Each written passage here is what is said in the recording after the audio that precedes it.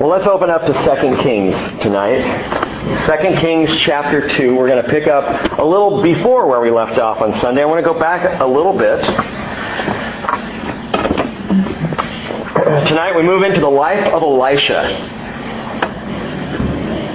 I was thinking as we were worshiping how hard it must have been to be Elisha. To be the man who followed the prophet Elijah. I mean, just think for a moment. The greatest prophet Israel had seen since Moses. Elijah did amazing and awesome things, was renowned throughout the country of Israel. And along comes Elisha. And we use the phrase, he's got some big shoes to fill. Well, I'm telling you, these shoes were huge.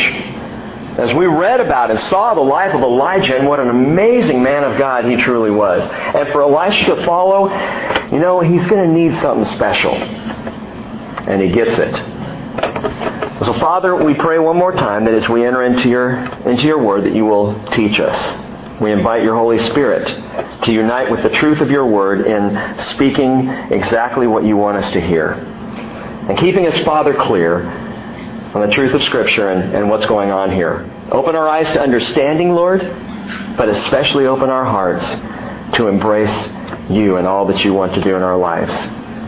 And may we be of service to you. In Jesus' name, amen. Chapter 2, beginning in verse 1, which is where we started Sunday. But let's read through this again. It came about when the Lord was about to take up Elijah by a whirlwind to heaven, that Elijah went with Elisha from Gilgal. Elijah said to Elisha, "Stay here, please, for the Lord has sent me as far as Bethel." But Elisha said, "As the Lord lives, and as you yourself live, I will not leave you." So they went down to Bethel. Then the sons of the prophets who were at Bethel came out to Elisha and said to him, "Do you know that the Lord will take away your master from over you today?" And he said, "Yes, I know. Be still." Elijah said to him, "Elisha, please stay here, for the Lord has sent me to Jericho." But he said, "As the Lord lives, and as you yourself live, I will not leave you." So they came to Jericho. The sons of the prophets who were at Jericho approached Elisha and said to him, "Do you know that the Lord will take away your master from over you today?" And he answered, "Yes, I know. Be still." Then Elijah said to him, "Please stay here, for the Lord has sent me to the Jordan." And he said, "As the Lord lives, and as you yourself live, I will not leave you." So the two of them went on. Now 50 men of the sons of the prophets went and stood opposite them at a distance, while the two of them stood by the Jordan. Elijah took his mantle and folded it together. He struck the waters, and they were divided here and there, so the two of them crossed over on dry ground. When they had crossed over, Elijah said to Elisha, "Ask what I shall do for you before I am taken from you." And Elisha said, "Please, let a double portion of your spirit be upon me." He said, "You've asked a hard thing. Nevertheless, if you see me when I am taken from you, it shall be so for you. But if not, it shall not be so." As they were going along and talking, behold, there appeared a chariot of fire and horses of fire, which separated the two of them. And Elijah went up by the whirlwind into heaven. Elisha saw it and cried out, my father, the chariot of Israel and its horsemen." And he saw Elijah no more. Well, then he took hold of his own clothes, and he tore them in two pieces, a sign of mourning, sorrow.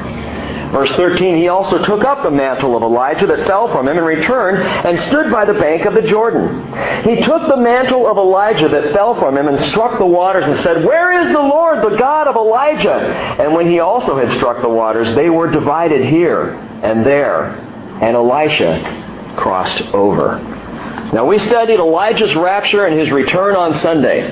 We talked about the fact that after being caught up in that whirlwind of fire, that chariot of fire, that Elijah himself came to edify Jesus on the mountain of transfiguration. Matthew 17 tells us. We know also that John the Baptist came as a type or in the power of Elijah. Not the person of Elijah, but he came in the power of Elijah to identify Jesus as Messiah. We talked about how Elijah will come at the end of things during that tribulation, I believe the first half of the tribulation period, to testify one last time for Jesus, Messiah. We base that understanding on Malachi chapter 4, verse 5, where the prophet said, "Behold, I will send you Elijah the prophet before the coming of the great and dreadful day of the Lord." And in Revelation chapter 11, as we looked at again on Sunday, I believe that is confirmed. And if you missed that study on Sunday, I encourage you to go back and listen to it online. You can pick it up on the web there. We return tonight to this section of Scripture, not for Elijah's sake, but for Elisha's sake. Because as we begin on into the life of Elisha now, we see some things here about his character and his nature that are worth paying attention to. We met him already in 1 Kings 19. Elijah was coming back from his mid-ministry crisis, and on the way back he meets up with Elisha and he puts his mantle on him, and which was a sign of, follow me, be my disciple, you're going to be the next guy. And so Elisha follows him. Well, now we see some more things about Elisha. 3 things to jot down if you'd like to do so. Number 1, we see that Elisha is a devoted pupil. He's a devoted pupil. He will not leave the side of Elijah. He knows Elijah's going to be taken up. He knows this is Elijah's last day. He's not going anywhere. He's going to stay right where his master is. He says 3 times, I will not leave you. He says, as long as you live and as the Lord lives, I'm not going anywhere, but where you go, I'm sticking with you. He is a devoted pupil. And I think the Lord is looking for a few good devoted pupils. Some devoted disciples, people who will say, I am not going to leave you, Lord. I'm going to go wherever you go, and I'm going to do whatever you say, and I'm going to be in the place where you are. And whether I like it or not, whether it's about my purposes or not, Lord, I want to be where you are. I want to be involved with what you are doing. Now, I'll tell you, gang, that's the cry of my heart. Now, I trip and fall and stumble all the time, but that's my greatest desire. I want to see what God's doing and be involved in the place that He's called me to be involved. Sadly, Jesus said in Luke 18, verse 8, He said, when the Son of Man comes, will He find faith on the earth? Will He find the devoted pupils, the devoted disciples, those who are just wanting to do what He wants them to do? Or will He find people who are more concerned with their own experience, or their own understanding, or their own direction? Jesus calls us to faithfulness to Him. Faithful, devoted pupils, that is students of His Word. Students of what He has for us. Listeners to His Spirit. I've had a lot of personal conviction lately about my own discipleship. Asking the question, how devoted am I willing to be? What am I willing to give up? How far am I willing to go for Jesus and the gospel? Paul said, I'll do anything. He said in that section in 1 Corinthians chapter 8, he said, I will become all things to all people if by doing so I can win some to Jesus. It doesn't mean he's going to violate his integrity in the Lord. That's not it at all. He says, I will give up my rights, my freedom in grace, if it will win somebody to Jesus Christ. What, you mean he would become legalistic? Absolutely. And listen to me on this, because these days, and I'm kind of getting off a little bit, but it's important. These days, there is, the word legalism is used so much in the church. And my sense is that the word legalism is used so that we don't have to do what we really could be or should be doing in the Lord. Oh, well, that's legalistic. If you say that you've got to follow this particular thing in Scripture, well, that's legalistic. Does it get you closer to Jesus, is my question. We need to understand and know beyond the shadow of a doubt that nothing saves us but grace. Grace alone. Faith in God's grace. That is the key to our salvation. Absolutely. But once we know we're saved, once we realize that we're walking in grace, the next question, as far as I'm concerned, is how far can I go in obedience to the Father? How much of the law can I keep? Not because it saves me, but because it's better for me. The law of the Lord is perfect, the Word tells us. I want to follow every single prescription that Jesus lays out for me. Anything that will draw me closer to the Father. And my friends, if you're a graced Christian, you understand what Jesus has done for you, everything you do in obedience is not legalism, it's love. Because of the heart from which it comes. It's only legalism when you're pointing the finger at other people and saying, if you don't do these things, you're going to hell. If you don't do these things, you're not a good Christian. Well, I'm not pointing the finger at anybody but me, and I am asking this question. How far am I willing to go for Jesus Christ? How devoted am I willing to be as a student? Elisha was a devoted pupil. He would not leave the side of his master. Elisha, secondly, has a determined patience. I love this. 2 times the sons of the prophets bug him. Well, today's the last day. And we happen to have this insight from the Lord. The Lord told us. He gave us the Word. And the Word is, your master's dying today. You know that. And by the way, I think there was some jealousy there. Because Elisha was the one who was going to wear the mantle. Elisha was the next pick to take the place of Elijah. And the sons of the prophet knew that. He's going to be taken from you today. They said twice, and both times he says, I know. Be still. I understand this. Chill out. Elisha knows what's coming, but gang, he is patient for the moment. He has a determined patience. If I were there listening to Elisha, he could say, and I'm going to put words in his mouth here, boys, let's not rush things. I know Elijah's going to be taken, but if we concentrate on his leaving, we may miss what he's doing right now. If we're so focused on the next thing that's going to happen with him, we may miss this right here. And I think part of the reason that Elisha is following Elijah around so closely is he doesn't want to miss a single thing, knowing that this teacher of his is going to be taken from him. James writes about this in James chapter 4, verse 13. He says, come now, you who say today or tomorrow we will go to such and such a city and spend a year there or engage in business and make a profit. Yet you do not know what your life will be like tomorrow. You are just a vapor that appears for a little while and then vanishes away. Instead, you ought to say, if the Lord wills, we will live and also do this or that. Point is, if we're so focused on tomorrow, we will miss what he's doing today. Those of you who are longing for the rapture, let me just say this to you, as I need to say it to myself from time to time. We can get so focused on the rapture of the church and Jesus taking us home that we miss the glory and the wonder and the supernatural things he is doing right now that he doesn't want us to miss. So I shouldn't long for the rapture? No, you should. And you should live for that wonderful day with eyes wide open and patience, determined patience to what he's doing now. James said in James chapter 5, verse 7, be patient, brethren, until the coming of the Lord. The farmer waits for the produce, the precious produce of the soil, being patient about it until it gets the early and late rains. You too be patient. Strengthen your hearts, for the coming of the Lord is near. That encouragement is there. And that joy is there. But don't miss what he's doing right now. If we're always looking for the next big thing, we can miss the wonderful things that he's doing quietly right here among us. As Jim was praying just about the prayer time yesterday, how precious that was. How wonderful the things that God made clear to different ones of us in different ways. Don't miss those things because we're so intent on the next thing. Don't forget, God is the great I am. He's not the great I will be. He's present right now. He's acting right now. And he will act then. So this devoted pupil with a determined patience now asks for a double portion. Elisha asks for and receives a double portion. Look back at verse 9. When they had crossed over, Elijah said to Elisha, ask what I shall do for you before I am taken from you. And Elisha said, please let a double portion of your spirit be upon me. What does this mean?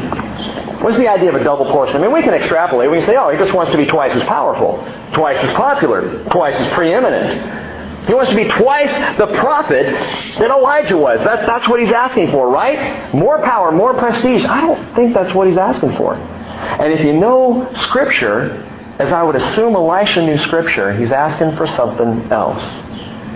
If you go back, you find the first time this phrase double portion is used in the Scripture is Deuteronomy chapter 21:15, and it's an interesting law given by the Lord. Listen to this. He says, if a man has two wives, the one loved and the other unloved, and I think immediately of Rachel and Leah, Jacob's wives. He loved Rachel, not so much with Leah. You know, old bad eyes. She couldn't see very well. There's something not right about Leah. That Jacob found out the next morning after they were married. Oh, what's that? You know, he loved Rachel, didn't love Leah. So God, in his incredible loving father heart, looks at this situation and he brings this law. If a man has two wives, the one loved and the other unloved, and both the loved and the unloved have borne him sons, if the firstborn belongs to the unloved wife, then it shall be, in the day he wills what he has to his sons, he cannot make the son of the loved, the firstborn, before the son of the unloved,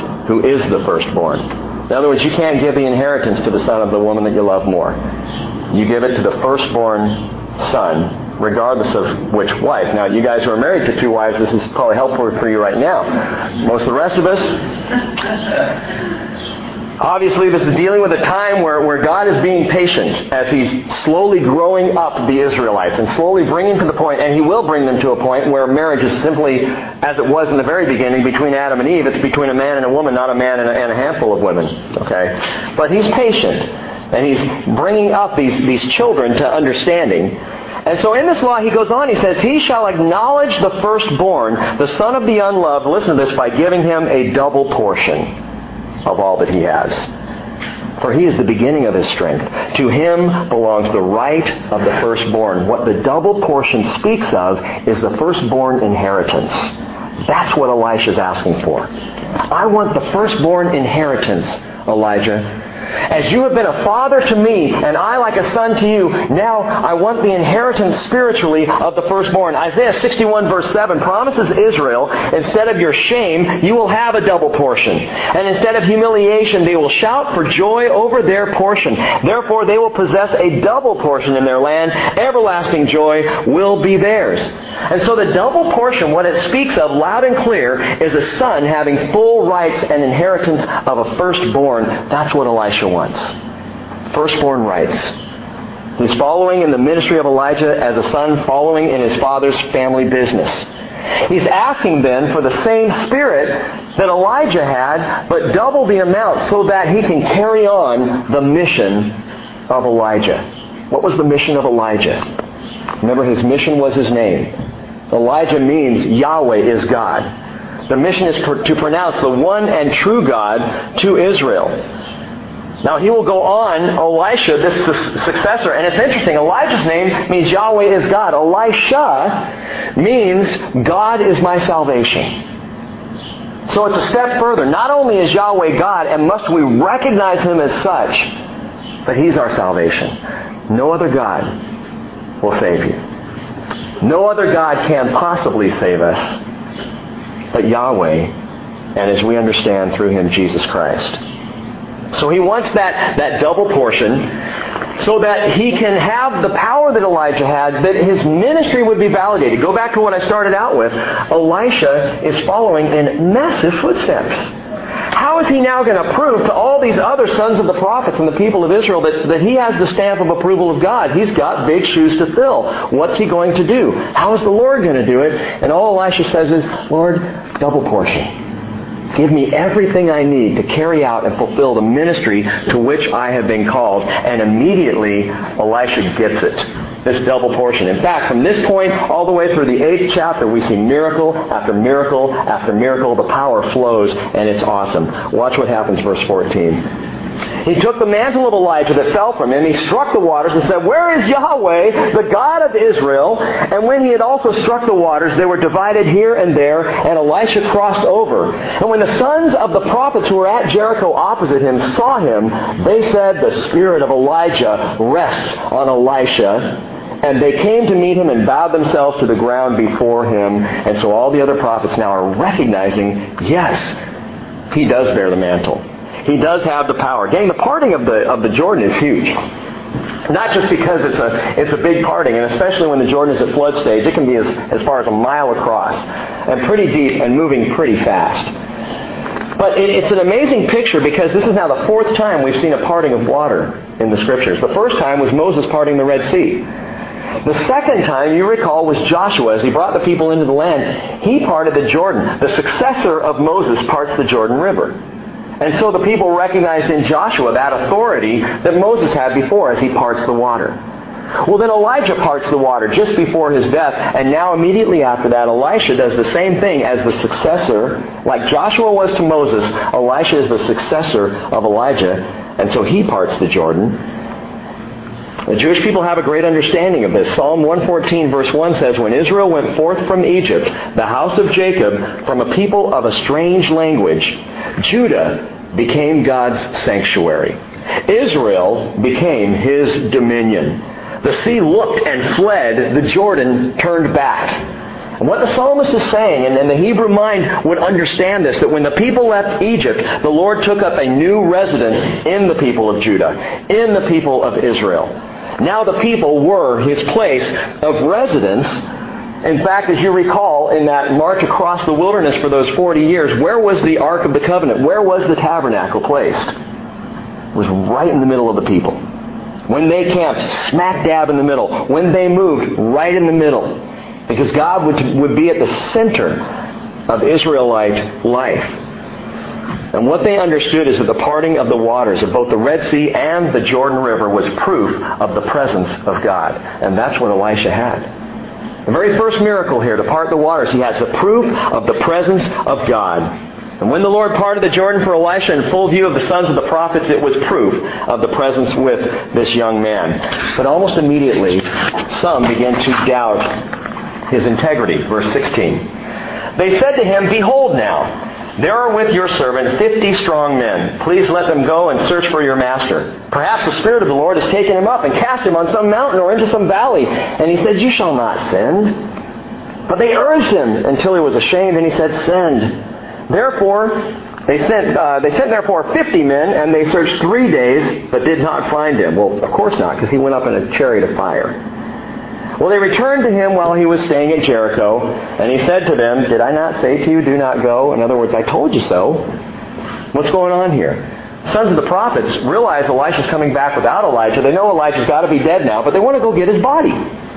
We got to go find his body so we can give him a proper burial. And Elisha says, no, you don't need to do that. God's taking care of it. No, we got to go get his body. And they're not paying credence to what Elisha is saying. You don't have to go. No, we got to go. We got to get Elijah. So he goes, all right, fine. He doesn't want to appear heartless like he doesn't care. So he says, send. Go look for him. They spend 3 days combing the mountains. Not a single sign. Not a piece of evidence that the body of Elijah is anywhere. And when they come back, I love it. He just says, did I not say to you, don't go? Do you not understand now what I'm saying to you? It sounds like a parental statement to me. I think I've said almost that exact thing to one of my kids at some point. Did I not tell you what would happen if you... But you want to do that? Okay. And there's some wisdom in this, gang. Elisha shows some wisdom in that sometimes, especially for parents and teachers and leaders, and this is hard, but sometimes what you have to do is teach the truth and then let people deal with it themselves. I'll be honest with you, as a pastor, I don't like that sometimes. I want to teach the truth, and then I want to come over into each one of your homes and make sure that you're following the exact truth that I taught, because I know I'm right. You know. It's hard to just put it out there and then step back and say, they're not mine, Lord, they're yours. They're not my people, they're God's people. It's not my understanding that they need it, it's your Spirit and your word. So we're going to put the truth out there, and then you take it and do with it as the Lord leads you. And it's not an easy thing, but that's exactly what Elisha does. He lets them figure it out for themselves. And then the second miracle of water occurs, verse 19. Then the men of the city said to Elisha, "Behold now, the situation of this city is pleasant, as my Lord sees." He's talking about Jericho. "But the water is bad, and the land is unfruitful." Literally, the water is bitter and the land is unfruitful because they can't use the water to feed the land. So he said, "Bring me a new jar and put salt in it." So they brought it to him. He went out to the spring of water and threw salt in it and said, "Thus says the Lord, I have purified these waters, and there shall not be from there death or unfruitfulness any longer." So the waters have been purified to this day according to the word of Elisha, which he spoke. It's a great location, Jericho, but it's poor in natural resource. That's the problem these men are sharing. By the way, apparently natural springs abound around Jericho today, and the water is still sweet and fresh and usable for crops and drinking and whatever else it's needed for. But there's an interesting spiritual parallel in Israel, I believe, to this physical problem. Israel was in the perfect location, the location God chose for them. Now, I know a lot of you, when you think of Israel, you get this picture of this dry, dusty, barren desert land. Well, that's the way it was after the land had been trashed. That's where it got to after the Jews were taken out of the land, after they were driven out. It became a very barren place, but it was not like that before.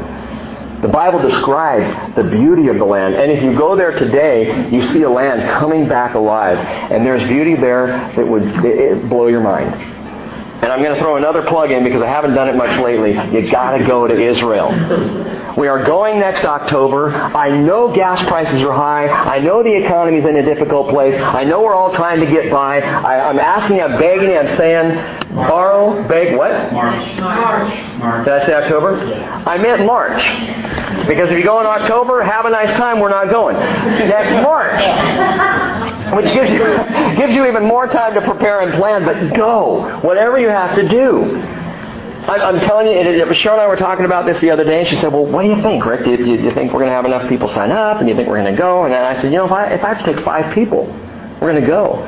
It is that significant to your spiritual growth and understanding of the Word. I'm telling you. And those who have been there know exactly what I'm saying. Going to the land and studying the Bible and praying and walking throughout that region, it will change your spiritual life. Absolutely guaranteed.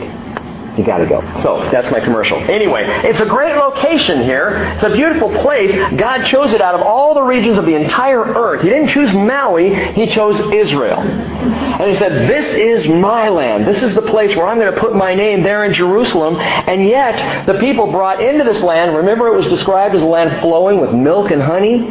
The problem is nothing's flowing in Jericho but stinky, bad, bitter water. So what's the problem? Israel was the perfect location, physically and spiritually, but the water had gone bad, probably because of idolatry. Probably because the people were turning their back on the Lord. They were physically fruitless because they were spiritually faithless. And boy, doesn't that apply to us. The fruit of spiritual things in our lives, the physical fruit, that is, people coming to the Lord because we have shared Jesus with them. The fruit of the Spirit on us that's seen in visible, in physical, tangible ways, it begins to dry up and go away when we are spiritually faithless, just as the people of Israel were. And so the Lord gives a beautiful word picture in this miracle. He says through Elisha says, bring a new bull. What's the new bull represent? New bull, new prophet. There's a new man here, so we're going to use a new bull, not one of the old ones, a brand new thing. God's doing a new thing here, this new ministry of the new bull. And He said, fill it with salt. Now, salt was understood then and now to have purifying properties. In fact, to the spiritual mind of a spiritually thinking Jew, Leviticus 2:13, God said, every grain offering of yours, moreover, you shall season with salt, so that the salt of the covenant of your God shall not be lacking from your grain offering. With all your offerings you shall offer salt. Why? It has that sense of purification to it. So bring salt in a bowl. He brings the salt in the bowl, pours it into the water, and it makes the water fresh and drinkable. There's only one problem with this. Please, if you're out hiking somewhere and you find bad water, don't pour salt into it, because it's not going to help. We know this. Salt just makes water undrinkable. It does the exact opposite of what Elisha does. Pouring the salt into the water, suddenly it's drinkable. That makes no physical sense. Why does He do it this way? James even says in James chapter 3, verse 11, salt water cannot produce fresh water. It doesn't make sense. So why does He do it? Because it's a miracle. Because He's doing the opposite of the natural. He's doing the supernatural. If He did a natural thing, the people could easily explain it away. They could say, oh, it's a new agricultural discovery. It's a scientific thing. We figured it out. It was supernatural and miraculous, so the people would know that the Lord and not Baal was the provider of fruit in Israel. Now listen to me. The same is true of us in our spiritual lives. The output of the fruit of the Spirit in my life is a supernatural thing. It is not something I can generate naturally. It's not something that I do because I practice. It's something the Spirit does in my life. The fruit of the Spirit, gang, it's proof of the presence of the Spirit. And notice I said the fruit of the Spirit and not the gifts of the Spirit. One more time, the fruit of the Spirit, Galatians 5:22, is love, joy, peace, patience, kindness, goodness, faithfulness, gentleness, self-control. If you don't have that verse memorized, memorize it. You need to know the fruit of the Spirit. because it's something we're looking for in our lives as evidence of the presence of the Holy Spirit in us. The gifts of the Spirit prove, gang, that the power is at work, but the fruit of the Spirit proves that the presence of the Spirit is there. Now listen to the difference. The gifts of the Spirit, which are important and given by God to the church, the gifts prove the power, but the fruit proves the presence. What's the difference? The fruit shows love. The fruit shows joy. When I have fruit, spiritual fruit in my life, people begin to see characteristics of my Father in me. And so the fruit of the Spirit is so critical because that's what shows the presence at work in me. And where the fruit is absent, where the fruit is absent, the presence of the Spirit is probably absent too. I'm going to go out on a limb here, and I may be wrong about this, so test this yourselves. But I think that the power gifts of the Spirit could be present and the Spirit not be present. Well, how's that possible? Because we can imitate the power gifts. I think Satan can imitate the power gifts. But I'll tell you what Satan can't do. He can't imitate the fruit of the Spirit. Satan can't imitate love. He can't imitate those things that are characteristic of God. He can imitate the power, but the nature and the character of God's Holy Spirit is not so easy to pretend with. Well, so Rick, if that's the case, are you saying that I can lose the Holy Spirit from my life? No, I'm saying you can quench the Holy Spirit from my life, and I believe that's a biblical statement. We can quench the Spirit. Otherwise, Paul wouldn't have said, don't quench the Spirit. But it's something we have the ability to do. In the first place, that quenching the Spirit is evidence in our lives is not always in the gifting as much as it's in the fruit. Okay, so what do I do if I'm lacking fruit? You get salty. You need to get salty again. Mark chapter 9, verse 50, Jesus said, salt is good. But if the salt becomes unsalty, with what will you make it salty again? In other words, once salt goes bad, there's no fixing it. Once salt loses its saltiness, you can't get it back. And so Jesus says, have salt in yourselves and be at peace with one another. Okay, we're still in the word picture area, aren't we? You use salt for the miracle, and Jesus said, have salt in yourself. And Rick's saying, get salty. Well, that's great. So what do? Go home and sprinkle it on my head? How does that exactly work? Listen closely to this. I had to really think through this today. Colossians chapter 4, verse 5. Paul says, conduct yourself with wisdom toward outsiders, making the most of every opportunity. What's he talking about? Let me read it again and see if you can give me a one-word description of what he's talking about here. Conduct yourselves with wisdom toward outsiders, making the most of every opportunity. Evangelism. He's talking about evangelism. In the way we act and work and behave around other people, we make the most of every opportunity. We conduct ourselves the right way so that they can see Jesus in us. So listen, then he goes on to say, let your speech always be with grace, seasoned with salt, so that you will know how you should respond to each person. In the context of evangelism, the salt gang, I believe, is representative of the gospel of Jesus Christ. How do I get the fruit of the Spirit alive in my life again when I feel like I've lost it? When maybe I've gotten out of touch with God, when I've been quenching the Spirit for whatever reason in my life. How do I get back there? You go back to the gospel. You focus on the gospel of Jesus Christ. And like putting salt on an apple, I always do this with our kids. We put salt on all of our fruit because it brings that sweetness right back out, doesn't it? I love doing that. If you've never done that, you think it's weird, go home and try it tonight. And you'll find it works. The salt is the gospel. Listen to me. No other doctrine, no other philosophy, no other teaching of man can purify and preserve like the gospel of Jesus Christ. So keep it on your lips. Let that be the salt that is on your lips and on your tongue. The gospel of Jesus. Jesus died for me. He rose for me. And He's coming for me. And this I believe with all my heart.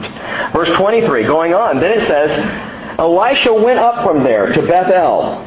And as he was going up by the way, young lads came out from the city and mocked him. And they said, go up, you bald head. Go up, you bald head.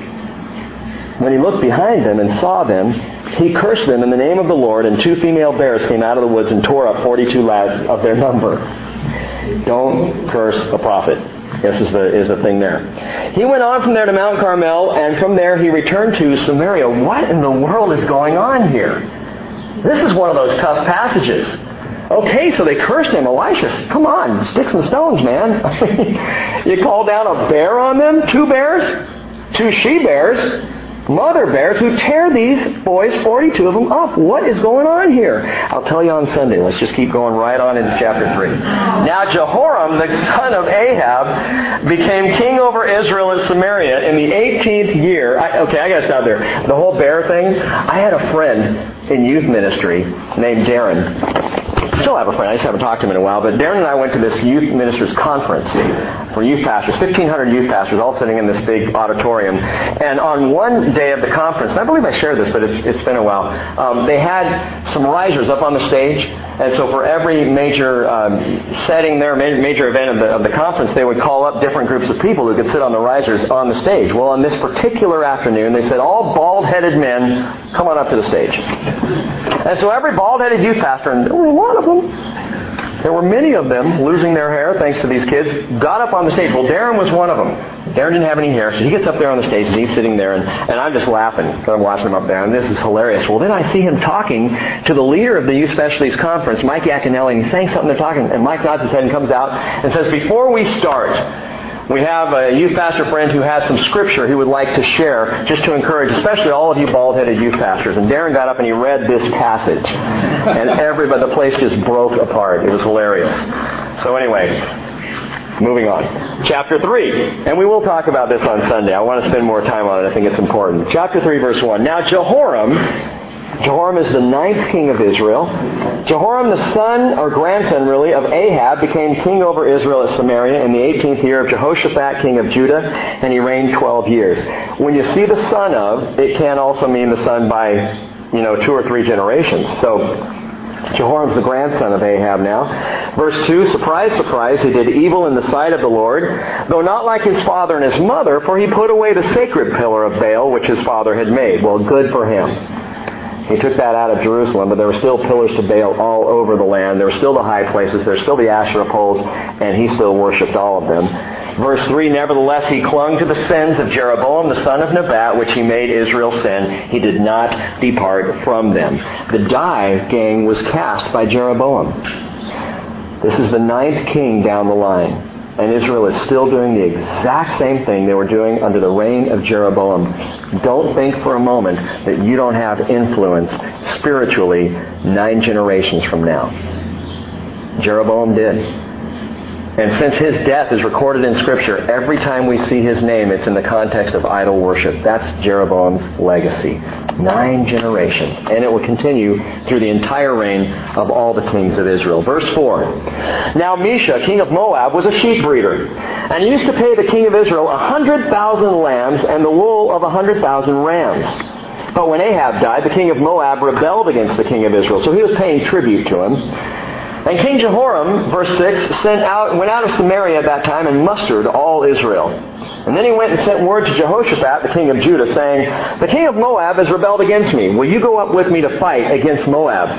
And he said, I will go up as I am, you are, and I am as you are, and my people as your people, and my horses as your horses. And I mentioned before, Jehoshaphat is a good, God-fearing, God-loving king, but he makes some unwise decisions, and he aligns himself with evil at times where he probably shouldn't. This is one of those. But he said, which way shall we go up? Verse 8. And he answered, the way of the wilderness of Edom. So the king of Israel went with the king of Judah and the king of Edom. So this is a 3-way coalition here. And they made a circuit of 7 days' journey, and there was no water for the army or for the cattle that followed them. And then the king of Israel, this is Jehoram, he said, alas, for the Lord has called these 3 kings to give them into the hand of Moab. It's God's fault. We're stuck up here now. We've been traveling for 7 days. We have no water. Lord, why would you do this to us? Whose idea was it to go to battle in the first place? It was Jehoram. God didn't tell him to do this. He chose to do it. But now that he's in a pickle, he's blaming God. Human nature, gang. We make decisions in our lives, and then when we get in the tight spot, we shake our fist at God as if it's his fault. And it's not. And Jehoram, he's the one who got them there. But Jehoshaphat, this is good stuff, wisely says in verse 11, is there not a prophet of the Lord, of Yahweh here, that we may inquire of the Lord by him? And one of the king of Israel's servants answered and said, Elisha, the son of Shaphat, is here, who used to pour water on the hands of Elijah. That tells you something about Elisha. You see what he did? The role of Elisha in following Elijah was to pour water on the hands of Elijah. In other words, Elisha was Elijah's hand washer, his gopher, his butler, his cook, his driver, his servant, all rolled into one. Whenever menial task or labor was needed, Elijah said, Elisha, take care of it. And that was the role of Elisha. That was the training ground of prophecy. Before he became a great prophet, Elisha was a great servant. And that tells us something about the heart of our Master, Jesus. In fact, in John 13, when he just finished washing the disciples' feet, he said to them, do you know what I've done for you? You call me teacher and Lord, and you're right, for so I am. If I then, the Lord and the teacher, washed your feet, you also ought to wash one another's feet. I gave you an example that you should do as I did to you. Truly, truly, I say to you, a slave is not greater than his master, nor is one who is sent greater than the one who sent him. If you know these things, you will be blessed if you do them. And gang, you know, you're never more like Jesus than when you serve. Quiet service. Not the flashy stuff. But when you're just serving someone else in the body, when you're caring for someone else's needs, when you're visiting widows and orphans, when you're caring for the needs around you, you're Jesus-like. And it is the greatest preparation for power ministry, for great prophecy. Those things, sometimes our hearts want to jump out and do the big things for God. And He's saying, okay, great. Well, let's start with washing some feet. Let's start with doing a little sweeping in the barn. That's preparation for great ministry.